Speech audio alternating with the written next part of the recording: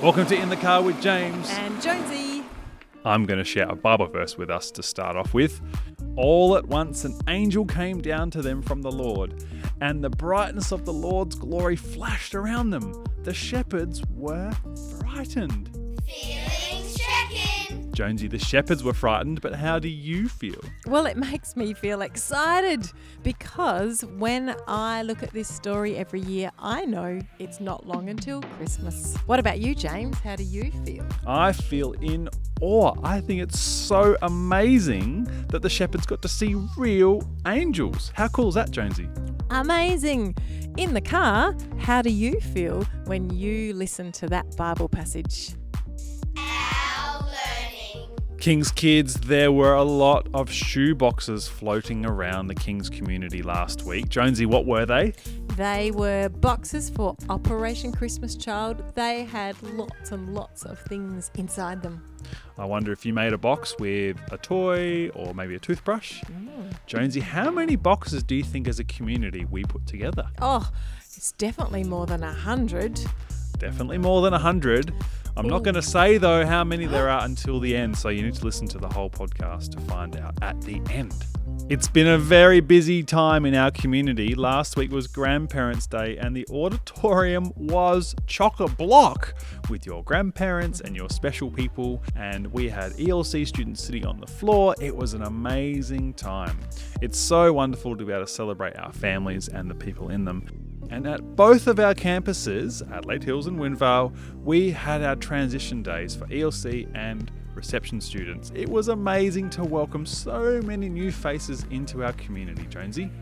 Everyone looks so excited to be here, to meet the people who are going to be in their class and to meet the person who's going to teach them. We also had Children's University graduation. A very, very big congratulations to all of the students who took part this year and received their award. It was held in the beautiful Bonathan Hall, which is actually in the university. They were wearing their caps, they were wearing their gowns, and it was a wonderful celebration. Children's University might be something that you do next year. Jonesy, how do I get involved if I want to do Children's University in 2024? There'll be an email coming out and you just need to click on the link. I'll look out for that email next year and I'll be sure to sign up, Jonesy. James, I think you're a bit too old for Children's University. No, that's not fair. King's Kids, in your faith studies lessons this week, you learned about the shepherds, and I've got some questions to talk about in the car on the way home. Imagine that you are a shepherd caring for your sheep. What are you doing?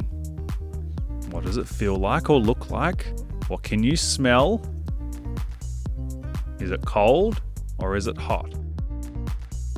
Now imagine the angels coming to visit you. What do you think the angels look like? What did they sound like? How might you have felt? Do you think that they had yellow halos and fluffy white wings? Did they look like normal people? Were they in the sky?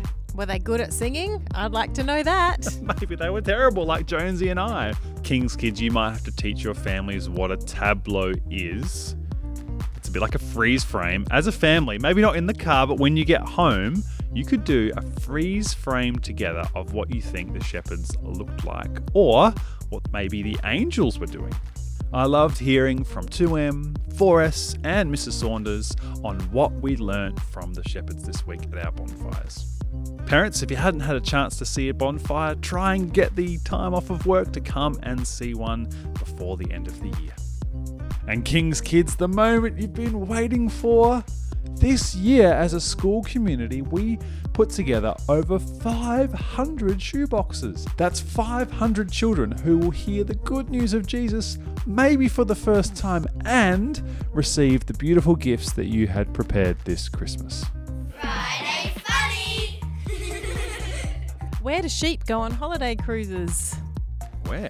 To the Bahamas. Oh, I get it. What's a sheep's favourite snack, Jonesy? Ooh, what is a sheep's favourite snack, James? Banana. Banana.